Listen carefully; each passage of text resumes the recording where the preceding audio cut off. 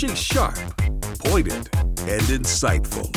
This is Stacy on the Right on American Family Radio and Urban Family Talk. This caravan was organized by leftist groups in Honduras. They were sent north for the sole and exclusive reason of challenging the laws of the United States of America by coming into our country illegally. And the president's made it clear we're not going to allow it. We're not releasing them into our country any longer. They'll wait for long periods of time. We're putting up massive cities of tents. The military is helping us incredibly well. The president is committed to going out there, energizing the base, supporting those candidates who are pushing forward and supporting his agenda, which, as we know, it's a winning agenda. This election is about what course America takes, what road we travel, what course Texas takes. And now, Stacy Washington. Oh, welcome back to the show.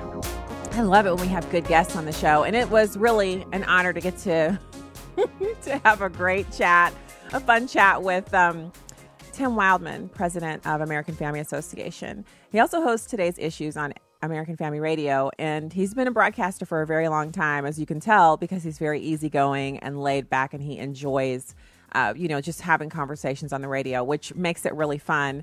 And I am willing to sit under the tutelage to learn about golf. But I'm pretty sure you guys want to hear about midterms, so we talked about that. So super fun. Share the show. Share it on Facebook, Instagram, wherever you like to do your social media. Share the show. Even post it on Reddit if you're a Redditor. And just let people know that you enjoy it. I really appreciate that. And what are we going to talk about this hour? Well, we're going to go straight to the phones here in just a sec. We're going to talk about the president's wide-ranging speech yesterday, where he was talking about the problems at the southern border and what he's going to do about it. And I really thought it was a masterful speech on his part. He laid out every bit of the problem and what he felt were the good solutions. And this has nothing to do with not liking people and everything to do with national sovereignty. So it's super important that we make those distinctions, and that the law is the law is the law. We have to continue that. We're one of the only countries on the planet, like 3 countries have the right to bear arms. Very few countries have the right to the pursuit of happiness as a part of their constitution. We're the only country to have a constitution as longstanding as our own. The average length of a constitution before it's turned over to a new document around the world is 7 years. So we've been living under the same constitution since the inception of this country, which is what makes it so primo. And how did we get something so awesome that it's lasted this long? Because it's based on Judeo-Christian values, because God was in the mix. That's why. So we got to keep ourselves on the straight and narrow here. Knowing is half the battle, like the commercial from back when I was a kid. Okay, let's go to the phones. Peter in Tennessee, thanks so much for calling the show today. Happy Friday. Hey, happy Friday to you, too. Stacey, you are a breath of fresh air in a world of halitosis. I'm telling you, I have so enjoyed your show. Gosh, I guess probably since I found it on my night drive. Every night I listen to 2 hours of you, and it's just been just amazing to be able to listen to just the conservative commentary, the right, and I don't mean the right side of the aisle, but the right in your head kind of thoughts that you give. And, I don't know what that lady was talking about the military going down for humanitarian aid. The president has already stated he's not going to let them in the country. So if he's not sending them down there to be intimidating and turn people around, then I don't know what she was thinking. But I was really surprised by that too, honestly. I was expecting her to come on and talk about, because she's a national security analyst. I thought she was going to talk about national security implications of moving so many troops to the southern border when that's more troops than we have in Afghanistan. And so to have her kind of go in that direction where she was calling it a political stunt, how could the president have orchestrated a group of migrants coming up here in order to do a political stunt? How could he have even laid that out? I know people think he's all powerful, but he couldn't even have laid that one out. Well, clearly he paid Venezuela to do it. Well, he's rich, but I don't think he has that kind of money. But you know who does? George Soros. and the Russians and the Chinese. Those are the ones who are really paying for this. But the important thing is I was so excited just to get to hear you live because at night you have me, and in a good way, but screaming at my radio because I can't do anything about calling you. Well, I'm glad.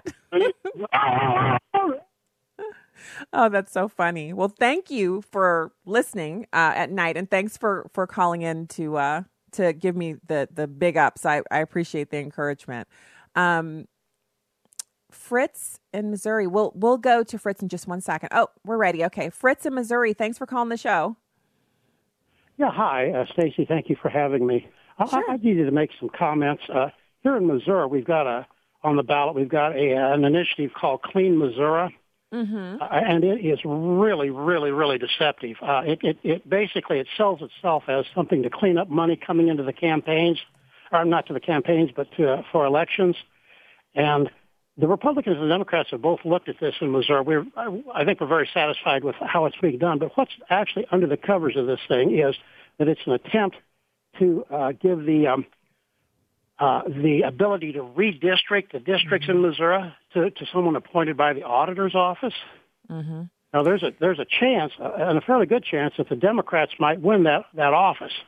If they do, then they're going to put somebody in. It's going to destroy all the Republican, all the conservative districts. I'm clear up in northeastern Missouri. I would be put in probably with constituents in Kansas City and St. Louis, and they're down in the Boot Hill. It's an awful bill. It's a deceptive bill, and the Democrats can't win legitimately in Missouri, so they're going to this bill to try to get things done. It's like what the Democrats did in California. In California, they couldn't win when a Republican was running against a Democrat because the Republican always made so much sense. So in California, what they did was they went to this kind of runoff system where the top two vote getters, so instead of Democrats running in primaries against other Democrats, so you always had two choices, what they did was they took the top two vote getters and those were the two candidates. So there were always two Democrats. And they have locked local politics out. Republicans can't do anything there. What they want to do here in the state of Missouri, as you described, Fritz, and thank you for calling and talking about this.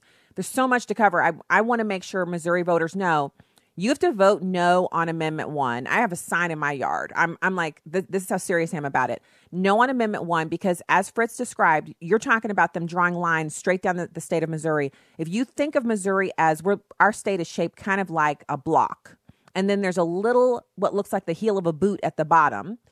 And what they would do is they would draw vertical lines up and down the state to basically give political power to the Democratic parts of the state and take power away from the huge majority of the state, which is very, very red, very conservative.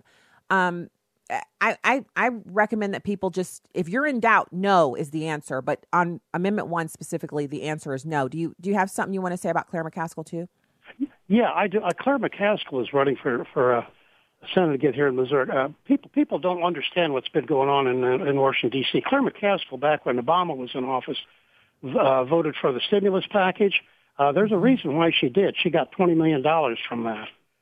I worked up a little list. She could buy a $15 million island in the Caribbean and build $1 million mansion, $1.5 million jet to get there, $500,000 runway, $2 $500,000 Ferraris, and still have $1 billion left for $200 bottle of wine, $300 bottle of champagne, and $2,000 to $3,000 a bottle of Scotch whiskey. That's a good life. And she said that it was the stimulus package was a success. They should do it again. In other words, she should get another $20 million. This gal is. She's polling behind Josh Hawley, but I don't underestimate her. Fritz, I encourage you to keep spreading the good word. You are articulate and really well versed in the issues. Keep telling friends and neighbors. No one can afford to stay home. You have to vote what you feel God would have you to do in the election because you're going to answer to God for it. And that pertains particularly to Claire McCaskill. You've outlined some of her duplicity on basically enriching herself. But Fritz, her big issue for me is that she calls herself a practicing Catholic and she is pro-abortion. She's not just pro-choice. That euphemism makes no sense. She's pro-abortion. Fritz, that woman believes in all abortion all the time. And we got to say no to that. Thank you so much for calling the show. I really appreciate having listeners who are so able to articulate. It's no on Amendment 1. No on Amendment 1.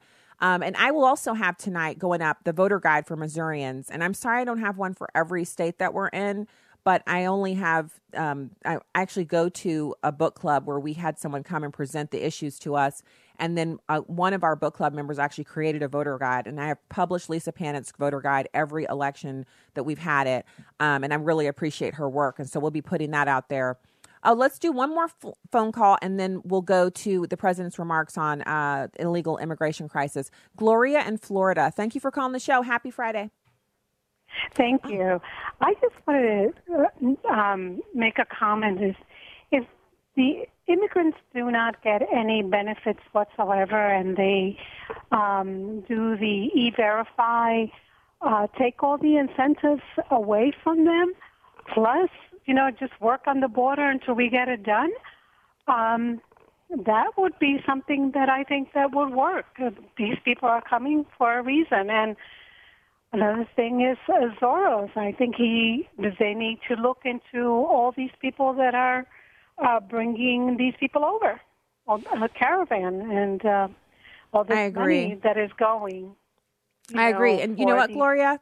One of the things that is super important, so I posted the link on my Facebook page. It's to the Conservative Treehouse where they break down all of the actions that the president has taken. We covered it on the show, but if you missed it, the president has taken these actions with tariffs and different things like that. And that is the reason why Venezuela, through their partners in China and Russia, are funding the caravan, because they're trying to strike back at the president on an issue that is really signature for him. The unintended consequences, of course, that they've given President Trump the perfect reason to implement much tougher kind of reactions and take further steps because of the danger of having 10,000 people try to enter the country illegally. Thank you so much for calling the show today. I've just been told by my producer, fantastic, AFR has a voter guide. So every state that we're in, AFR is working. We have American Family Associations in a number of different states. The AFR voter guide is ivoterguide.com. I as in, me, myself, ivoterguide.com. You go there and you can check out the issues that we're really strong on and we want you to have information on in your particular area. So please do that, ivoterguide.com.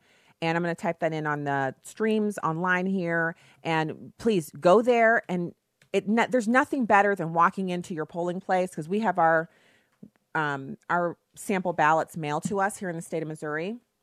And so we had this sample voter guide mailed to us. And they actually had to reprint it due to some kind of vendor error, which I haven't even had a chance to look and see what that vendor error was. But it gives you a chance to see what your ballot will look like. Take the paper ballot. I know it's annoying, but take the paper ballot if that's an option for you. Because then you have a paper record of what your vote was. You don't have to worry about a machine to record it properly. It takes longer, but who cares? Anything that's quality, that's worth your time to do, is worth doing right. The paper voter, the paper ballot. And then what you can do is you can take your sample ballot and you can compare it to the voter guide from American Family Association at ivoterguide.com, and then you can fill it in and take it with you. Now, someone might say, not someone, we don't know what their name is, but let's just say, someone says, oh, you have to take a guide with you. Yes, I do my homework. That's your answer to that. If anybody says to you, oh, you have to print your guide and then you have to do it at home and then bring it in. Yeah, I like to do my homework. I like to make sure my vote is counted and that everything that I vote for is voted the way that I want it to be voted. Don't allow anyone to intimidate you into feeling, number one, like you shouldn't go vote. Number two, like you shouldn't take your sample ballot and have it filled out before you get there, to make it faster and easier for the people behind you and for yourself. And you have peace of mind knowing you didn't make any errors. And third of all, how dare you? Don't feel like you have to allow people to unduly criticize you. You don't have to receive criticism from anyone. If someone in your life is that person who's constantly chirping in your ear like worm tongue, I don't know why you did this, just tell them, why are you asking me? Worry about yourself. You know who's worrying about themselves? People who you see strolling in with these already filled out. They're worried about themselves and they're worried about this country. And they're willing to do the homework that's needed to be done to get their vote correct. That's what we want to see going on here. And I encourage you to do it. iVoterGuide.com. That's the American Family Association voter guide for all of you in our 32 states, 800 communities. We're so glad to have you. We'll be right back.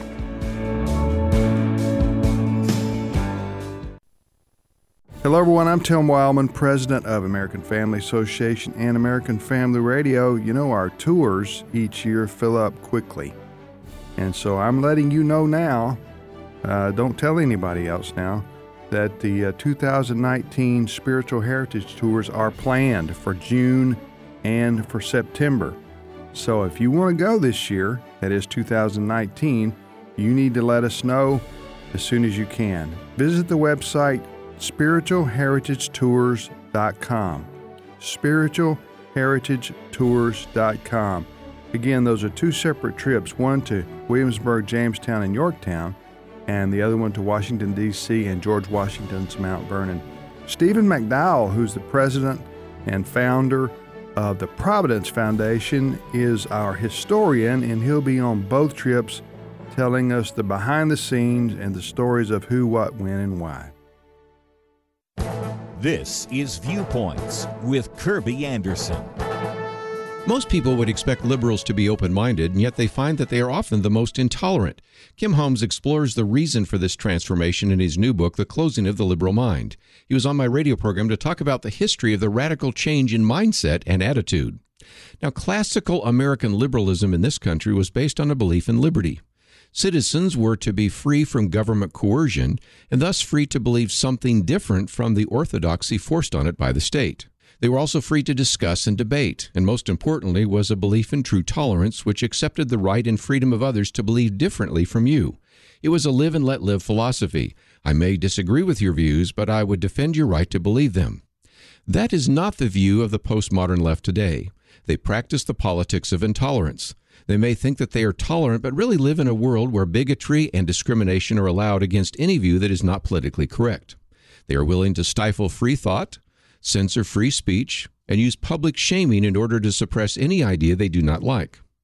Now, in his book, he talks about the campus bullies, but we also discussed how this has moved into even the business world.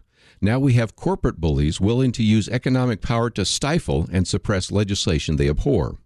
He says we have a new ruling class that is wealthy, smart, well-connected, and formidable. Although their numbers are small, actually in the thousands, their influence in the media, in the academy, and in government is significant. They also believe that they have a higher truth which is superior to the common wisdom of the day. You know, we're in a battle with a new kind of liberal mind, and that is why we need to read about the closing of the liberal mind. I'm Kirby Anderson, and that's my point of view. From Graceworks Pictures, Indivisible, based on the true story of Army Chaplain Darren Turner and his wife Heather. Rated PG-13. Now playing. IndivisibleMovie.com.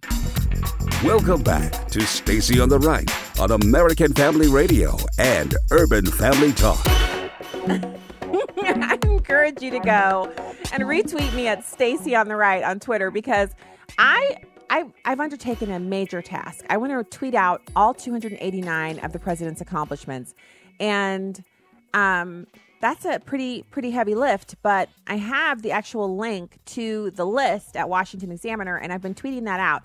So retweet me if you're one of those people who's on Twitter, and if not, that's okay.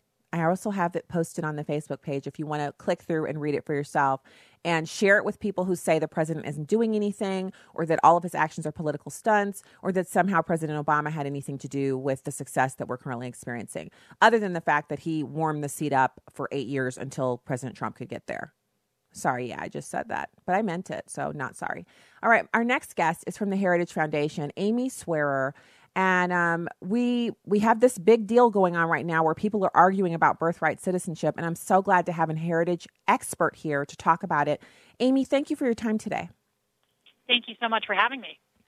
Okay, so first things first, in this conversation, people keep acting as if the president has said that he will use an executive order to actually change a constitutional amendment, and I don't believe that is what he's planning on doing. Well, it's hard to know for sure what the president is planning on doing, simply because we don't have an executive order in front of us. We don't know the scope of the language or what he's ordering who to do and when. That being said, I tend to agree that it is more likely than not any hypothetical future executive order will not try in any way to repeal the 14th Amendment or to change it fundamentally in terms of wording. But what it would more likely do is instruct executive agencies to act in a way consistent with a more limited interpretation of the 14th Amendment. So and thank you for that, Amy, because I think obviously without the executive order, we are speculating, but we can go based on the comments the president has made, especially the press conference yesterday, where he really laid out a lot of his reasoning behind needing to do anything in the first place. The 14th Amendment, correct me if I'm wrong, was actually passed to make sure that the children of freed slaves would be citizens of this country. Am I correct?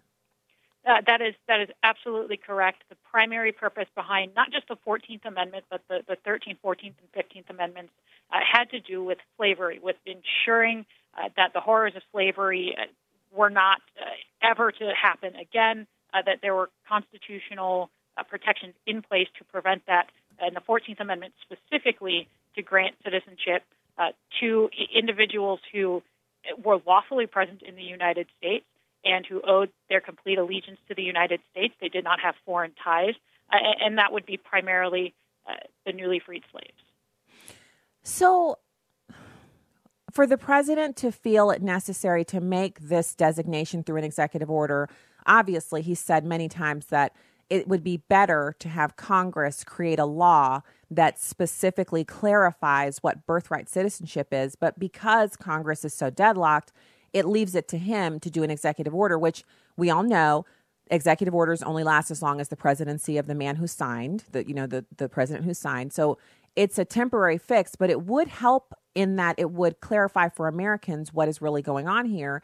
And that is that so for example, if my husband and I were to travel to Germany to work, I grew up there, so maybe we're there and we're working, and we have a child in Germany, the German government would not consider our child to be a German citizen. They would say, because we are American citizens, that our child is an American.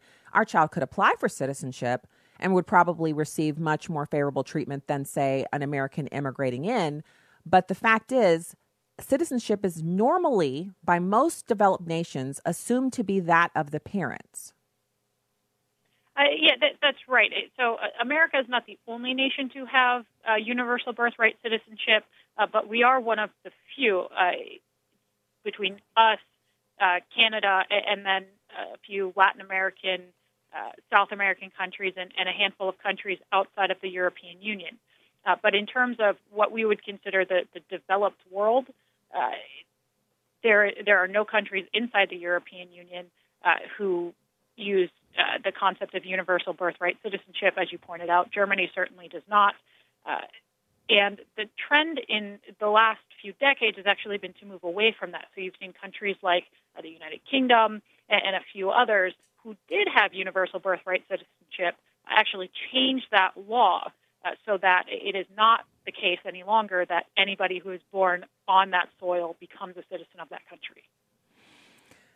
So why is this so hard for media people to describe accurately? Over the past 48 hours, I have heard nonstop false statements about what the president has proposed. I listened to 3 of his statements, 3 separate statements, but all about the same topic. I understood immediately that he is talking about people who are in their 8th or 9th month of pregnancy and travel from China. About 55,000 of these women do this a year. They travel to California, and I had someone tell me it also goes on in New York and Florida, but I only know about California. They travel there, they stay in a posh hotel, they deliver in a very nice private hospital, they get the American birth certificate, and then they take all of their shopping and their new baby back to their home country, and their child has a right to an American education, American university education, and all of the stuff that you get with citizenship, and then they just decide when they want to pull the trigger on using those things. That's birthright tourism. And then there's also illegal immigrants from the south of the border who just travel over the border literally a day or 2 before they're going to go into labor or in labor, have a baby, and then all 20 of their relatives, including the parents, are now able to come into the country. I can't see anybody whose head works correctly, like their brain is working, who thinks that's okay. Like, why is that something that the media is pushing as we need to continue that practice? Yeah, well, I can't tell you the intent of every single person in the media. I do know for a lot of people, this was not a concept that they had thought of. I think there are truly a lot of Americans who just assume, primarily because it's what they've been told for so long, is that there is only one view, and it is that if you are born on American soil, you are a United States citizen. But there has actually been a robust conversation and discussion and disagreement going on in the background, especially among scholars and academics, as to what some of these clauses actually mean and about who is and who is not an American citizen. And so, in many ways, this is almost good for the country as a whole for this conversation to come to light. I think it is an issue that just too many Americans had not given thought to, and so their immediate reaction is, well, you can't do that. Of course, everyone who's born on American soil is a United States citizen. And so I think it's actually good for some of these arguments and realizations about the true meaning and the purpose and the intent of the 14th Amendment to come to light.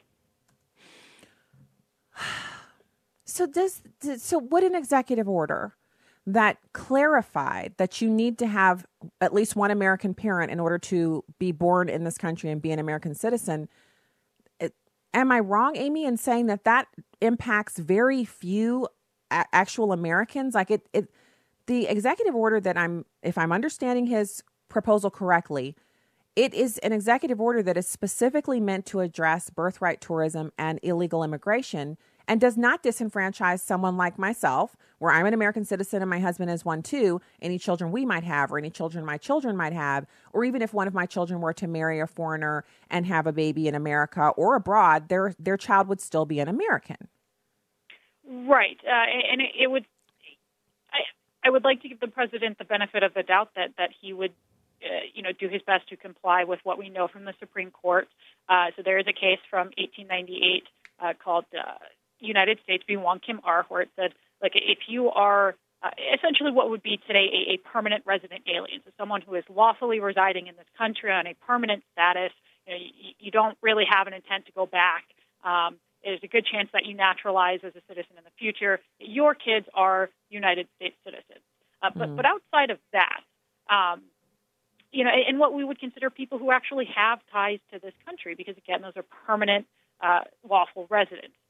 But no, I mean, you're right. This idea of that, as I've heard it a few times, Donald Trump is going to send us back to the days of Dred Scott. He's going to strip African Americans of citizenship. I mean, that is absurd. It is. I have all the confidence in the world that is not what any executive order would do, and it could not possibly purport to do that.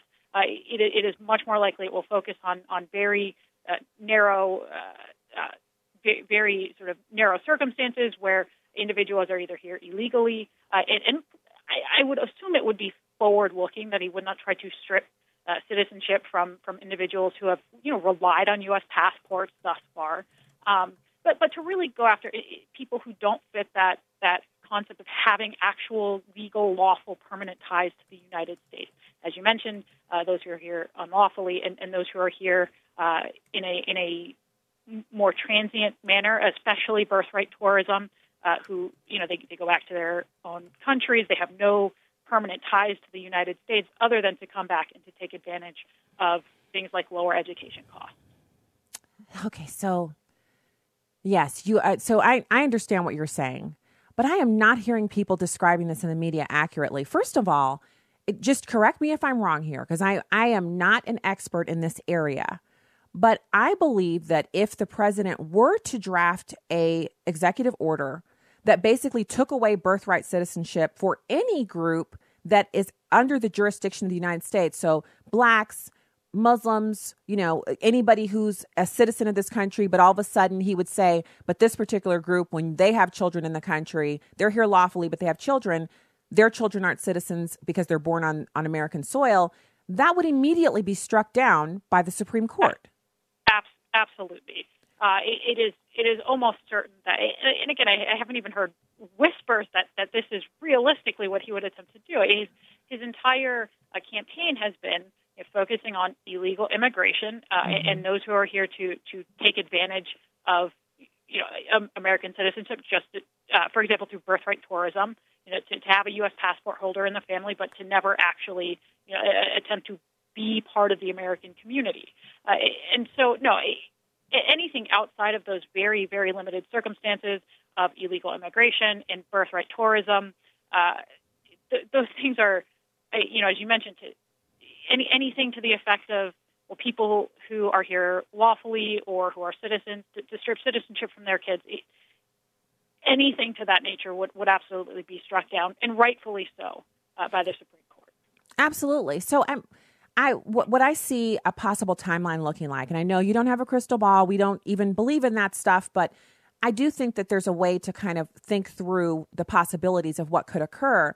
The president would write an executive order that would be narrowly tailored to address the problems that we're currently experiencing with the border, and also, secondarily, the birthright tourism, which is kind of an unreported, unseen issue that a lot of people are aware of, but most Americans are not.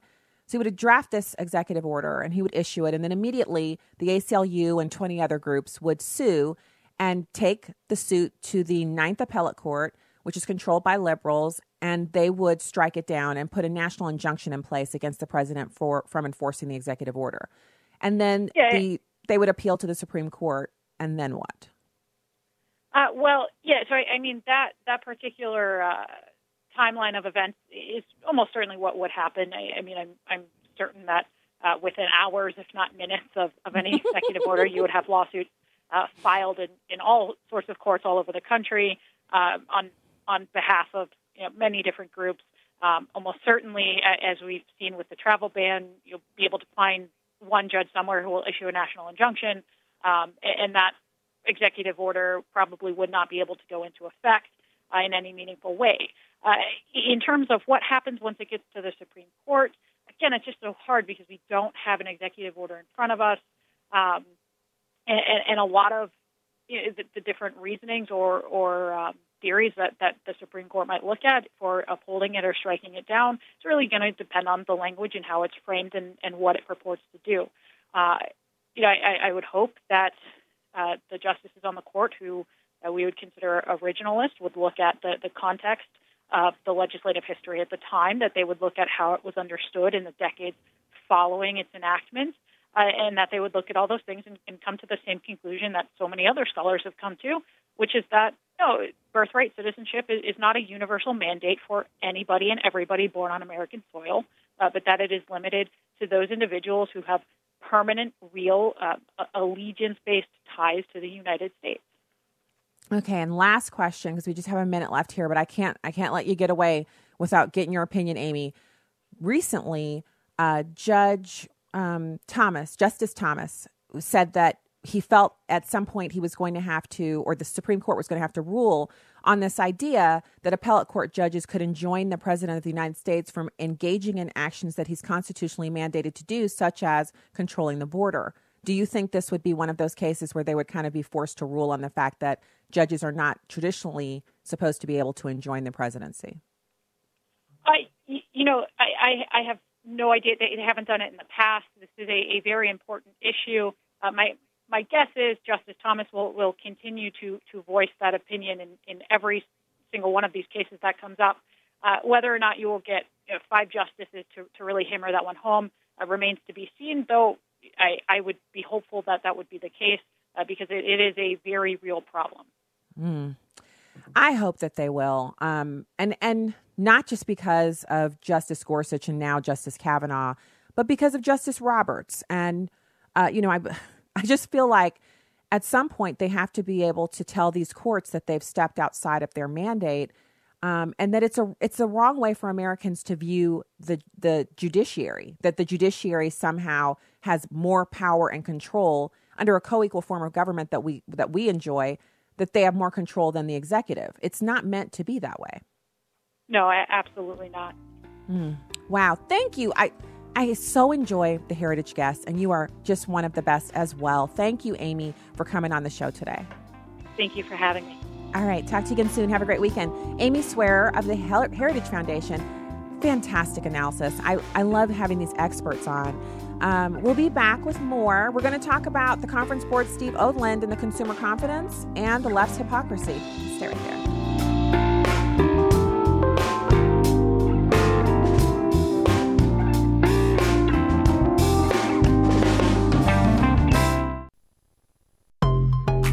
This is Just a Minute with Stacey Washington. Blount County School District Superintendent Rodney Green caved to the Freedom from Religion jihadis' complaint about student-led prayer at football games, and parents immediately fought back. Students were using the school's public announcement system to broadcast the short prayer, and the Freedom from Fun folks felt that made it an endorsement. Instead of consulting parents, the decision was made after consulting attorneys. At the next game, aggravated moms and dads stood and said the Lord's Prayer in unison without the assistance of a PA system. The next week, the spirit of capitalism took over, and the parents made T-shirts with the Lord's Prayer on them and sold those at a breakneck pace. And the shirts are cute, stylish even. 2 takeaways here. First off, if taxpayers pay your salary, consult with them before making huge changes, especially if prompted by the Freedom from Fun people. Secondly, and ultimately, it's up to us to keep our religious freedom. Don't forget it. I'm Stacey Washington. Find out more at StaceyOnTheRight.com. This is Life Issues with Brad Mattis, president of Life Issues Institute. The March for Life in Washington, D.C. is the largest annual human rights demonstration in the world. And this year's theme is, unique from day one, pro-life is pro-science. You see, medical and scientific advancements always affirm the pro-life movement. At just 10 weeks, you were small enough to stand on your daddy's little fingernail, but already so perfectly formed, you had fingerprints. Your heart began to beat at 6 weeks after your life began. As long as abortion is legal in America, we will gather at the March for Life to say, stop the killing. I hope you will be part of this incredible celebration of life. Also, check out March for Life's amazing video. You can find it at lifeissues.org, then click on the microphone icon. Follow us on Twitter at Life Issues USA and stay informed, more informed than you've ever been. Fox on Tech. A fat fine for a phone maker for slowing down old phones. This time, the Italian Authority for Market and Competition, slapping Samsung with a fine of $5.7 million. Apple was accused of and admitted to slowing down older phones with software updates. They claim it was necessary to avoid unexpected crashes and shutdowns when aging batteries weren't able to handle new software. Apple was also fined in Italy for $11.5 million for the move. Well, now Samsung is being accused of the same thing, slowing down older phones with software updates. In fact, the investigation in Italy found that it caused serious dysfunction and accelerated the process of replacing them. During Apple's Batterygate, Samsung said they'd never caused an intentional slowdown of older devices. As our smartphones age, the batteries don't last as long, and many think it's an intentional way to force users to buy a new phone. But batteries do have a shelf life, usually hundreds of charge cycles before they start to fade. With Fox on Tech, I'm Brett Larson, Fox News. You can download episodes of Stacey on the Right from the podcast page on AFR.net or UrbanFamilyTalk.com.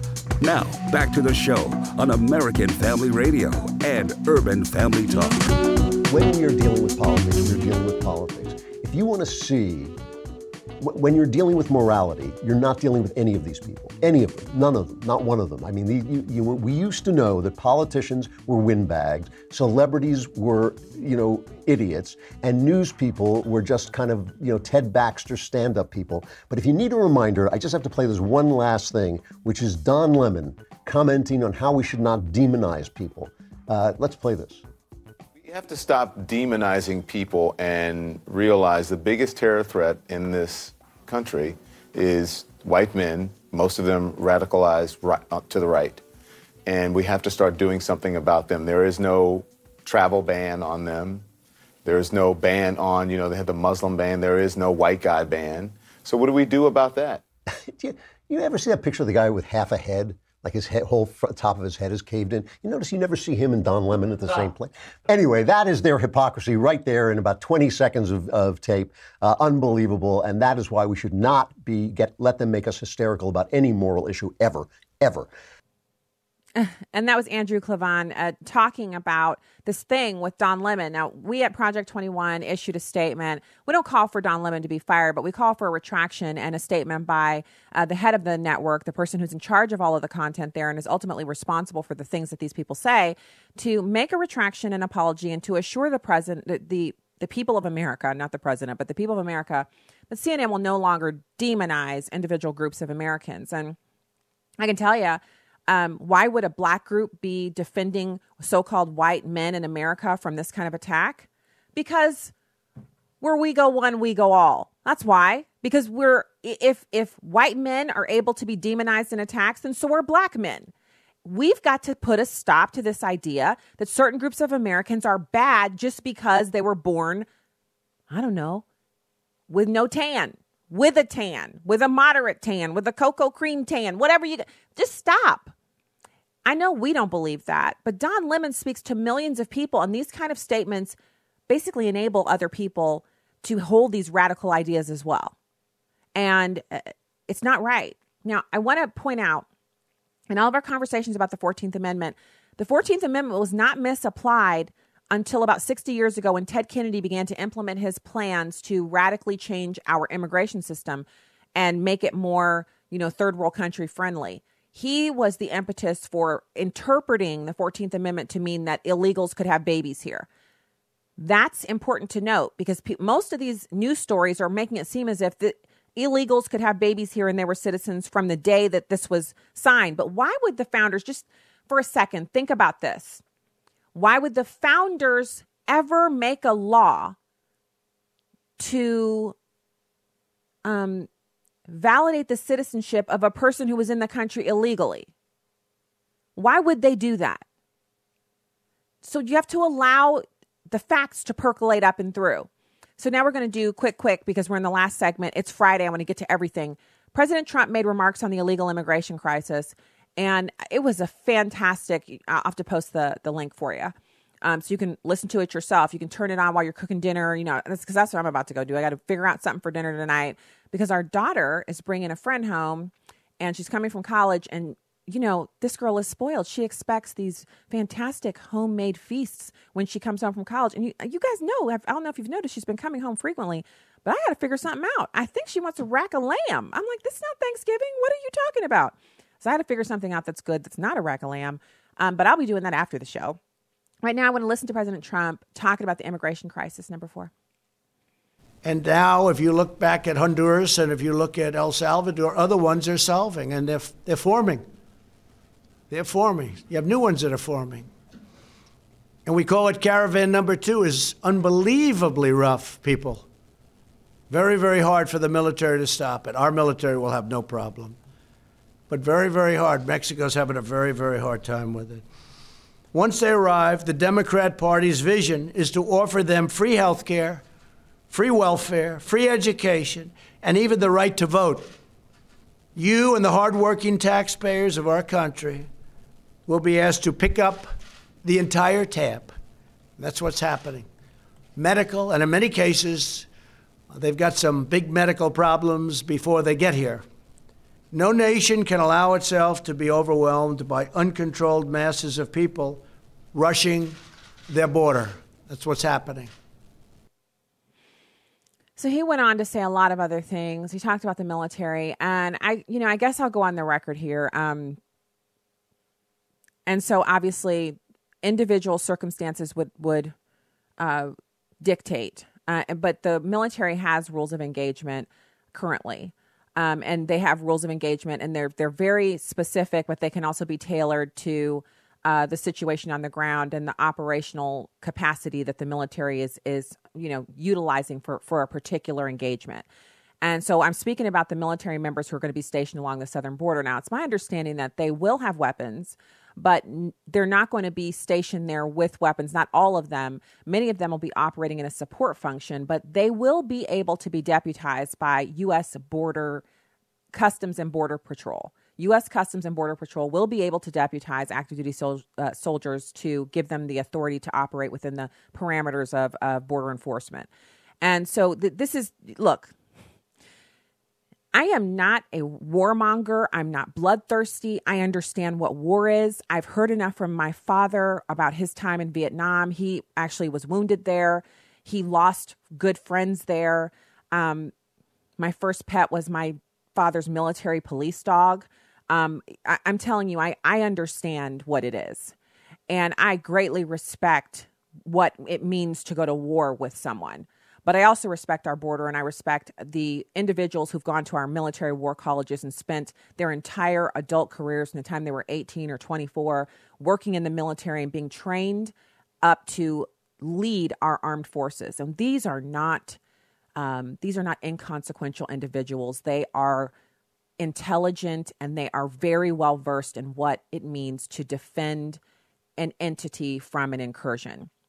And so I don't want it to be that someone would misunderstand my statements to mean that I think it's okay to shoot women and children or anything of that nature. But anyone who's hurling rocks or trying to breach a barrier or trying to forcibly enter this country is no longer an asylum seeker. They are an enemy combatant and all that goes with that.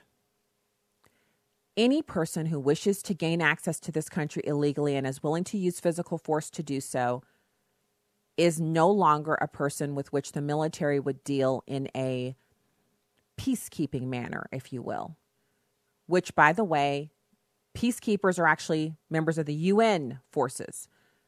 UN peacekeepers is the proper term for that. Our military has at certain points in its history, modern history, been utilized as peacekeepers, but those, in my opinion, were grave errors, and it is our military's job to break stuff and kill the enemy.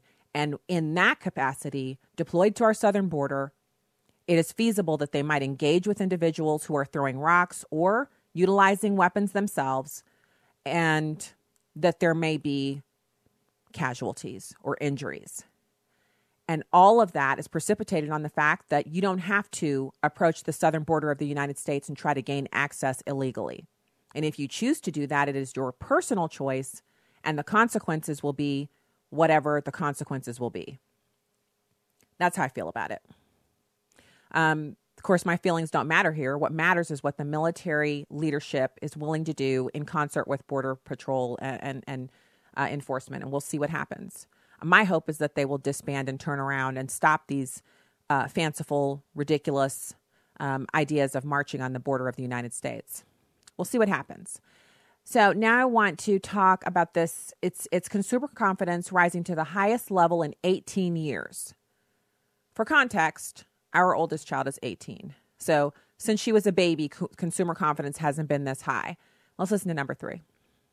Well, yeah, but then you also have all of the seasonal hiring that's going to happen during the holidays. You know, you've got, Amazon alone is adding tens of thousands of jobs. All retailers do. That should add more spending into the market on top of what we're seeing going into it. So I think this is going to be a very positive trend. You know, also you look at the trade situation, which people were worried would derail things, and that seems to not even have created a ripple in all of this. And as we know, it hasn't affected the U.S. GDP because our imports into China are relatively small.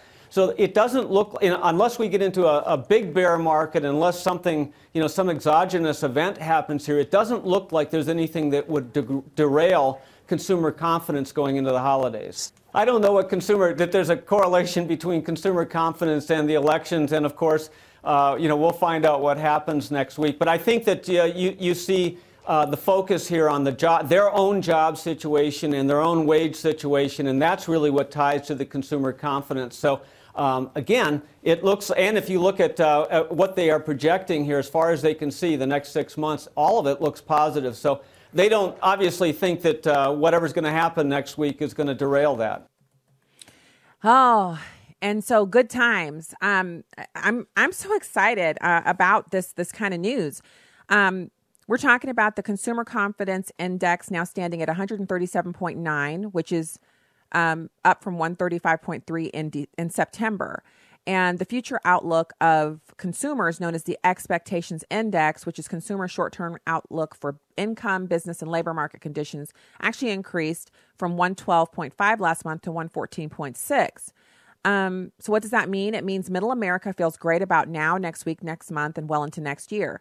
Additionally, actuaries will begin to project a splendidly strong holiday season.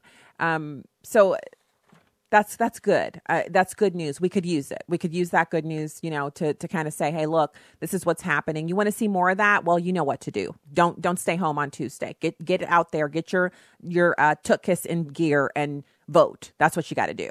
I want to, just before we leave the show, I want to share a little bit more from the rally. So you might have heard news on other outlets today that some people parked as far as 3 or 3.5 miles away and walked to the rally venue. I was one of those people. I ended up parking across the highway and thinking that the blue building that I saw was the actual venue, when in reality, the blue building was about 30% of the way, and I still had more to walk. And I was with hundreds of other people, about 400 cars by my estimation, and I'm always low, parked on the other side of the highway with me. There were, according to people that I heard estimating, about 5,000 people inside the hangar, but about 15,000 people attended, because about 50% of the people were walking on one side of the road towards the venue, and the other 50% were walking away because they decided they didn't want to wait in line to get in, or they didn't want to stand outside because they were afraid it was going to continue to rain, because it had been raining all day. So yeah, I walked 3 miles from that side over to there. I just didn't realize I was going to be walking that long. I did not know that it was 3 miles from there. That's first of all. I was with hundreds of other people walking. Now, on the way back, I caught a shuttle like most people did. They had buses running from the venue back to the far side. So I caught the shuttle and I was about halfway to my car. It's dark and I considered I might have to walk across a field and my foot could go down into a hole or something and I could break my ankle, and it was dark and my phone was at 1%. And so I actually hitched a ride with 2 moms and their sons in there. They had like a huge sport utility vehicle, and they drove me over to my car. And so I want to give a shout out to those 2 beautiful moms with their 2 beautiful sons, and the daughter who's down at College of the Ozarks. Oh no, I'm sorry. She's at Mizzou. They have a daughter at Mizzou, an 18-year-old, I believe.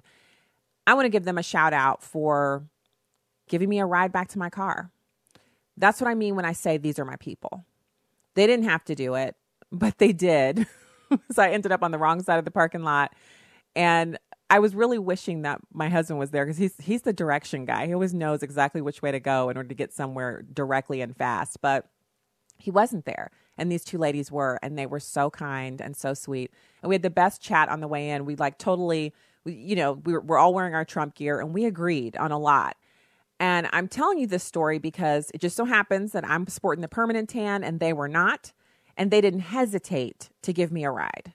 I bummed a ride from 2 strangers at a Trump rally and lived to tell about it. And not only that, but those 2 women were awesome. If they're ever in the St. Louis area, I want to take them to lunch and just, spend some time looking at their pretty faces and thinking about how much fun we had. At all of us, it was our first Trump rally. So I'm saying that because I know that there's someone out there who's thinking about emailing me, or they've already emailed me. I haven't checked my email about how could I be wearing a Trump hat today? How could I have gone to a Trump rally? What is wrong with me? When am I going to present the other side? I'm not going to present the other side. So don't keep waiting for that. And God bless to those 2 beautiful women who gave me a ride last night. You saved my bacon. You're tip top with me. Thanks to Donald Trump for coming to Columbia. Thanks to the Missouri Highway Patrolmen and the Police Department of Columbia, Missouri for the crowd control efforts. You were fantastic. Nothing but smiles and waves, and it was great to have your protection yesterday. God bless you. From the Heartland, see you on Monday.